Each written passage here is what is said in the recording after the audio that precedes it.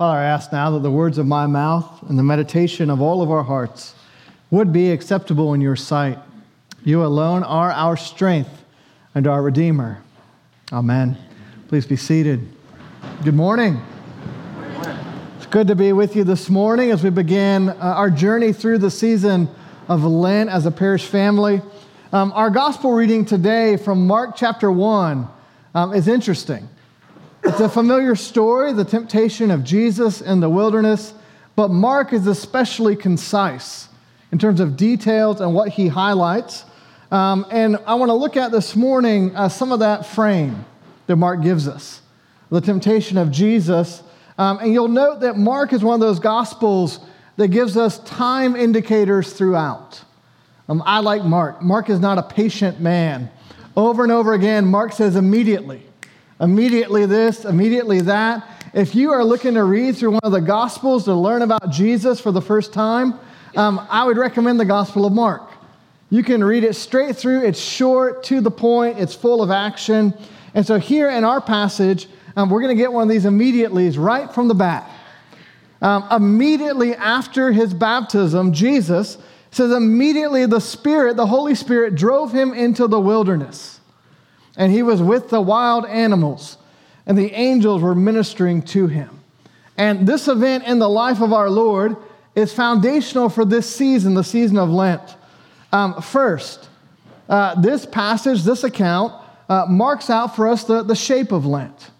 The idea that we would spend 40 days drawing near to the Lord, we draw from this example of Jesus. He spends 40 days fasting in the wilderness. We spend 40 days, not counting Sundays, in fasting, but really concentrating on our relationship with the Lord, directed by and empowered by the Holy Spirit. Secondly, this shows us that even for Jesus, this was a difficult time. This temptation is real. The hunger and the weakness that he felt weren't hypothetical. And I take comfort in that because you may be able to tell, I don't have the spiritual gift of fasting. When I fast, what it usually reminds me is how dependent and frail and weak I am. Like on Ash Wednesday, I tried to fast. Maybe you tried to fast on Ash Wednesday. And about 3 o'clock in the afternoon, I was just grumpy. And it's amazing how going without food for just 1 or 2 meals will strip away our pretensions about ourselves and remind us that we are indeed dependent, that we are creatures and we are weak. We're in need of the Lord's help. And so I think one of the things we become aware of during this season is actually our weakness, our need for the Lord, for His strength, for His empowering. And usually if you set some ambitious goals for this season, ways to engage the Lord during Lent, instead of winning Lent, once you get going for a few days, you'll figure out, oh man, I need the Lord. And I need His grace and His mercy. It's His strength, not my own, that is really active in the Christian life. There's a priest up in Chicago, Aaron Damiani. He's an Anglican priest. He wrote a book called The Good of Giving Up, about how to approach Lent. And he says, when we practice Lent in the spirit of Jesus, it's not about making God happy or looking spiritual or repeating empty traditions. It's not a power move or a forced march. Jesus and the great cloud of witnesses in the church show us that Lent is about Jesus and therefore about love.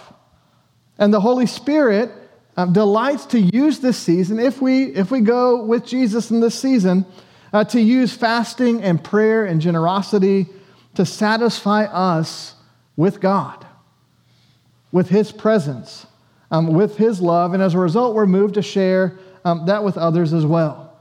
As we fast from lesser things, we feast on the Lord, on the things of God, on His presence and goodness, and we invite the Holy Spirit to fill us even as our bellies are empty at times during Lent.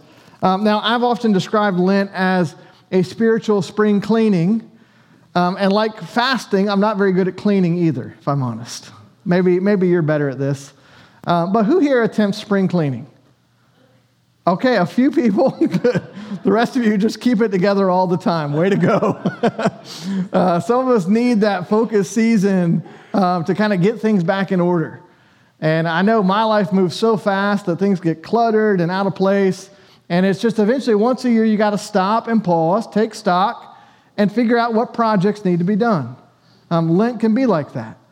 But again, if you're like me, I'll make the list. Here's all the things that need to be done during spring cleaning. And I'll find a time, maybe spring break, maybe when we have a little bit of a lull, go, all right, I'm going to spend that week doing all the spiritual spring cleaning, all the actual spring cleaning, and I get up on Monday and I do one of them. And I'm like, way to go. Check something off the list. And the next day, I might half do another one. And then by Wednesday, I'm like, you know what? I gave it a good effort. And it just kind of fizzles out. I would just say Lent can feel like that for us. We can have grand intentions for this season of spending time with the Lord. And the idea is that we're going to find out pretty quickly that even though our spirit is willing, the flesh is weak. And that's one of the lessons of Lent, that our flesh is weak. And that actually the Lord comes and meets us in the midst of our weakness and has walked through weakness ahead of us here in this time of fasting and temptation. Hebrews tells us that we do not have a high priest who is unable to sympathize with our weaknesses, but one that in every respect has been tempted as we are, yet without sin. And so we turn to the one who is tempted in every way as we are, yet without sin, for redemption and strength in life in the season of Lent. And so let's look at this passage a little bit. It is the story of temptation, and it follows his baptism. But I just want to suggest that the way Mark and the Gospels put these together is instructive. And we actually get hints of creation and new creation as we look through this story of creation and temptation. The first thing we do is we follow Jesus into the wilderness, if you will, during these 40 days of Lent. And there's a whole lot we can learn about our temptation here, our own sin, our own weakness. But make no mistake, this is a unique event. This is Jesus. We're not him. He actually meets the evil one. And there's a supernatural showdown between Jesus and the devil right in Mark chapter 1. Right at the start of the story of Jesus and what he did for us and for our salvation. And I love to just start to get the hints of how this is similar to Genesis and how it's very different. And the first thing I think about is that in the book of Genesis, you have temptation, right? The first few chapters. Everything is made and it's good, and humanity is made and it's very good. We're made in the very image of God. And the next thing you know, there's this serpent just sneaking into the garden for temptation, right? Right off the bat. Here, there's nothing sneaking in. There's nothing slinking in for temptation. We're actually told that the Holy Spirit actively sends Jesus on a collision course with Satan. God is being proactive here to begin this supernatural showdown. There's a battle that Jesus has come to fight. And I think what Mark wants them to know is that maybe the battle that Jesus came to fight is the fight that needs fighting, but might not have been the one that they were fixated on. I mean, if you were a good Jewish person in the first century, you were longing for God to act, for him to do something, for him to fight something, and it was your enemies.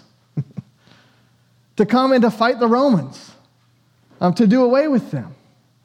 And instead, Jesus comes and actually has this command to love your enemies, and he submits to them, but he did come to fight.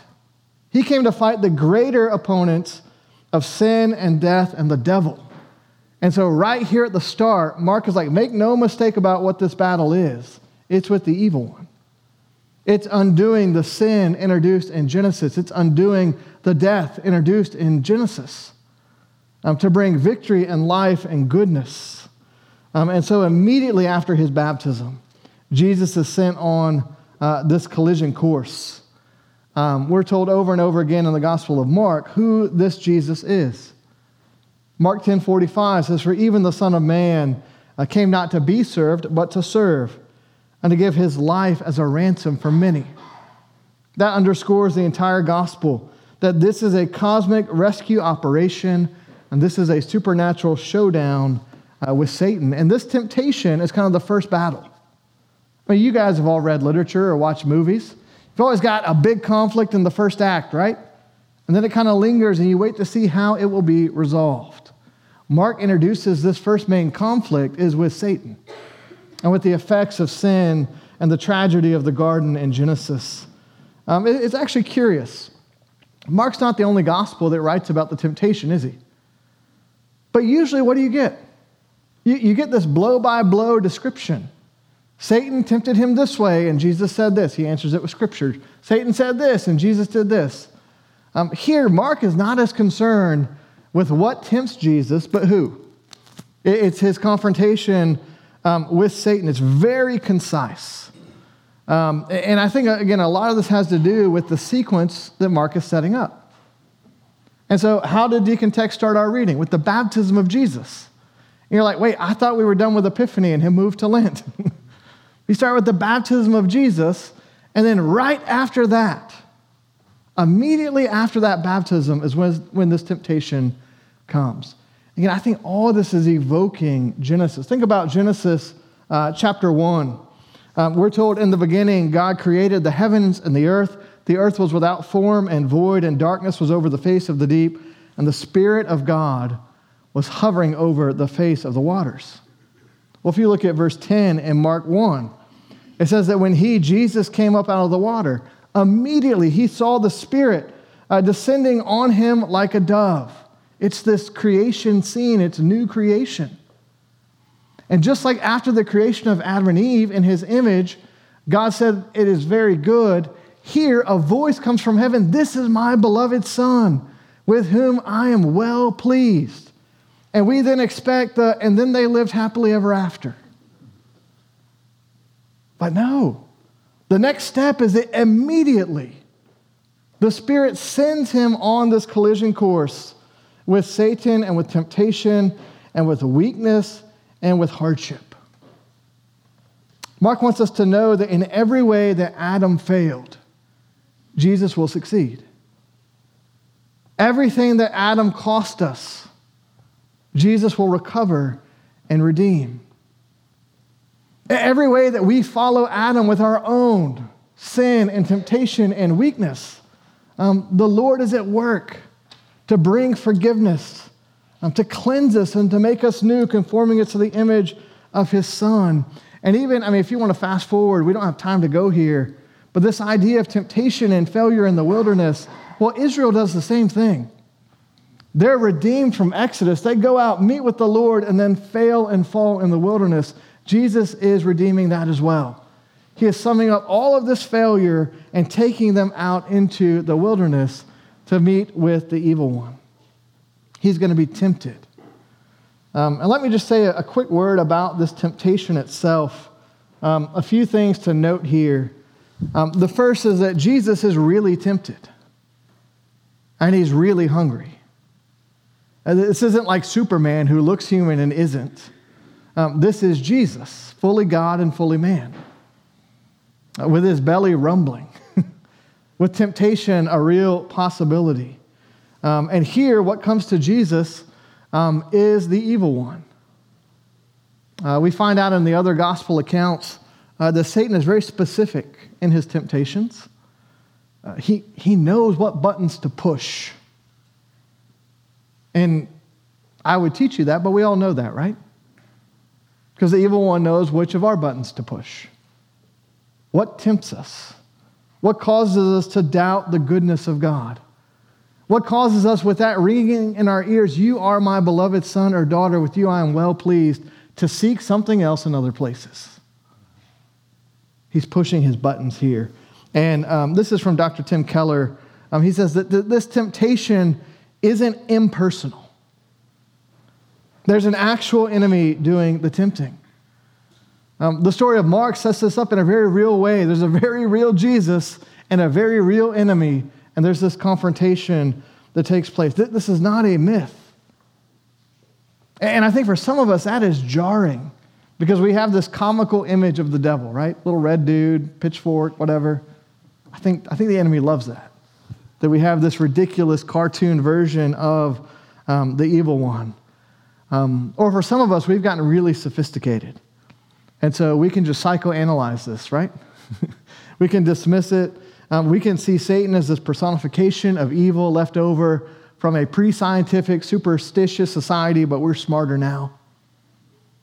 We might think, oh, well, that's just a symbol. The devil made me do it. That's a way to deflect personal responsibility for evil.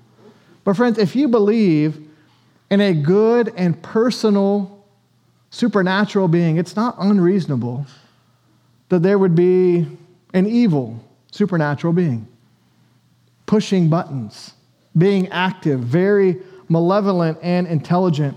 Tim Keller sums this up, says, the Bible says that in the world there are very real forces of evil, and these forces are tremendously complex and intelligent.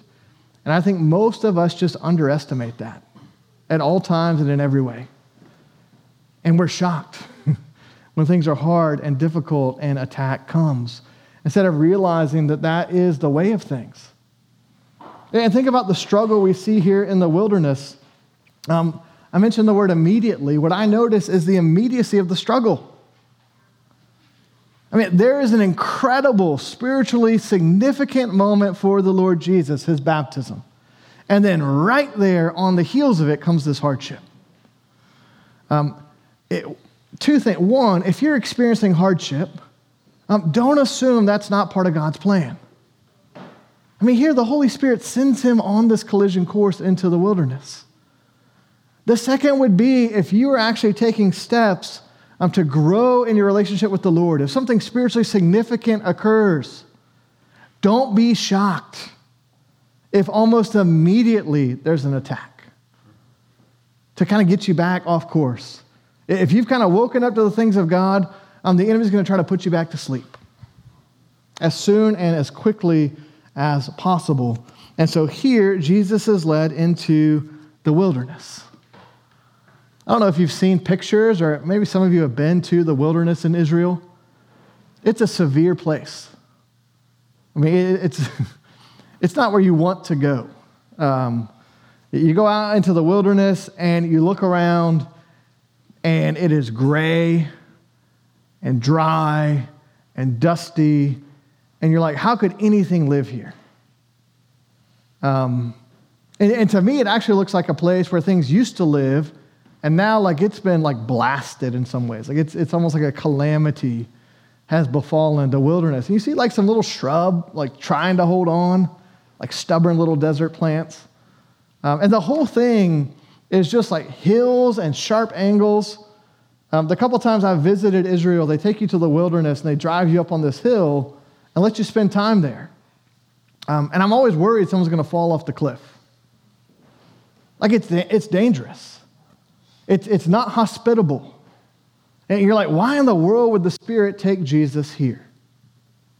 But that's the invitation, to come into this place that seems incredibly difficult. Tim Keller again says, the wilderness isn't just a random detour into trouble, it's a battleground. It's almost a character in the Scriptures, the wilderness, the struggle, the context for this hardship. But again, the last thing Jesus hears is, you are my beloved Son, with you I am well pleased. And I have a conjecture, and it could be wrong, but it's interesting. There's all the other Gospels tell us how Satan tempted Jesus. And Mark leaves it open. And I wonder if part of what's going on is that that's the thing that Jesus is tempted to doubt, first and foremost. Like when it's hard, when the hardship comes, will he doubt the Lord's word? You are my beloved Son, in you I am well pleased. Will he, like Adam, say, did God really say? And is that really best? And the good news of that, of course, is Jesus, he succeeds through this, right? He withstands that. Even if you just want to fast forward, if this temptation reminds us of the garden, well, we're going to get another garden in the Gospels, the Garden of Gethsemane. It's another moment that kind of teeters on the brink. Another moment of testing and trial. And Jesus prays, if this cup can pass from me, let it, but not my will, but yours be done. He has his greatest victory we could imagine, and then goes to the cross for us and for our salvation. And at every moment of hardship and sin and temptation and weakness and defeat, the Lord Jesus brings us his victory. And he shares it with you, and he shares it with me. And he says, you are my beloved son. You are my beloved daughter, my beloved child. With you I am well pleased. And in Lent, all we do during this season, this kind of 40-day season, is we go out into the wilderness, in a sense. And we're not actually sent into the wilderness to meet with Satan, thanks be to God. We're sent into the wilderness to spend time with the Lord. And you'll see if you hang out in the wilderness, it's so sparse and so barren and uncluttered that all you can do is be aware of the Lord's presence and his goodness. It's just a decluttering. And that's what spring cleaning is anyways, right? You just declutter life so you can focus on the Lord in a very intentional way. We are called to a season of fasting to feast on the things of God, to trust and be reminded of his goodness and his sufficiency. We don't do this to earn favor with God or to merit anything. We do it from a place of grace. I'm secure knowing that God has redeemed us and saved us. And it reminds us year after year. I'll tell one quick story. The last church I served was in Texas. And like a lot of folks here at St. Thomas, we had people coming from all kinds of church backgrounds. They were new to the Anglican Church and to following the Book of Common Prayer, the church season, this kind of thing. And every now and then, quite a bit, but every now and then you would get someone and they were going to win at being Anglican. And they were going to win at Lent. And I just remember this one dear young mom, and like if you looked up type A in the dictionary, it would be her picture. She was so smart, so successful, so driven. She worked with a defense contractor there in Dallas. And she was a new Anglican, and she was going to win at being an Anglican. And so I remember her first Lent came around, and she set up an appointment, and she wanted to come and meet with me about what rule of life she should have during Lent, what disciplines she should engage, what things she should fast from. And she showed up, and you can almost imagine like a PowerPoint presentation.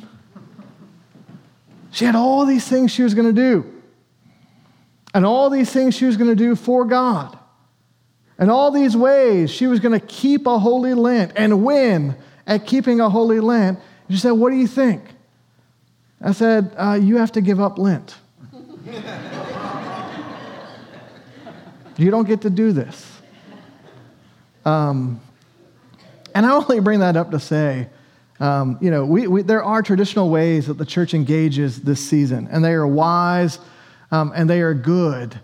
But Lent is not a one-size-fits-all.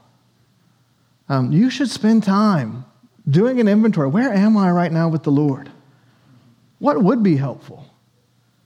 How could I rest in him and in his goodness? What season of life am I in right now? The point of this is not to win Lent. The point is to spend time with the Lord, to let him do work in our lives and to engage that in an intentional manner. That's the posture of this season. And that's actually a gift. That's an invitation. We don't have to do Lent. We get to spend time with the Lord and spend this time growing with him. This is not like a weird try-hard season to prove how spiritual we are. Again, if you do that, then about 3 o'clock on a day of fasting, your tummy's going to be rumbling. You'll snap at somebody and be like, oh yeah, that's who I am. And the Lord says, I know who you are, and I love you. And I'm redeeming you, and by my Spirit, I'm making you more and more like my son, Jesus. Aaron Damiani again, Father Aaron, says the season of Lent is a participation in God's life, not an entrance fee into heaven. And our security comes from resting in God's free gift. We get to ask the Lord to do his work in us, to do some spiritual spring cleaning, to renovate, not all at once, but to take the next step in our life with God. The first time I ever engaged the season of Lent, I turned to the great spiritual master, of course, Bishop N.T. Wright. Bishop Wright, how do I engage Lent? What is this thing? I don't get it. Like, apparently Lent is about not eating meat on Fridays, and yet my wonderful Catholic friends just have fried oysters. Is that like what we're trying to do? I mean, that looks like more of a feast. I don't know. And here's what Bishop Wright says about Lent. It says, Lent is a time for discipline, for confession, for honesty. Not because God is mean or fault-finding or finger-pointing, but because he wants us to know the joy of being clean and the joy of being prepared and ready for all the good things he has in store for us. And here's the last thing I want you to know. If you get serious during this season to engage the things of the Lord, if you take advantage of this time as a parish community for us to grow together and to grow in the things of God, you're going to be tempted. And you're going to be attacked. And no sooner will you have resolved to engage this in a new way than just like after the baptism of Jesus when the temptation came, you'll notice a quick and immediate attack.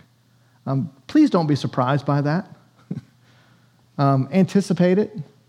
See that that's a pattern and that we have an enemy, but that we have one who has overcome that enemy and who can lead us and share in that victory with us. Stand firm, resting in the goodness of God.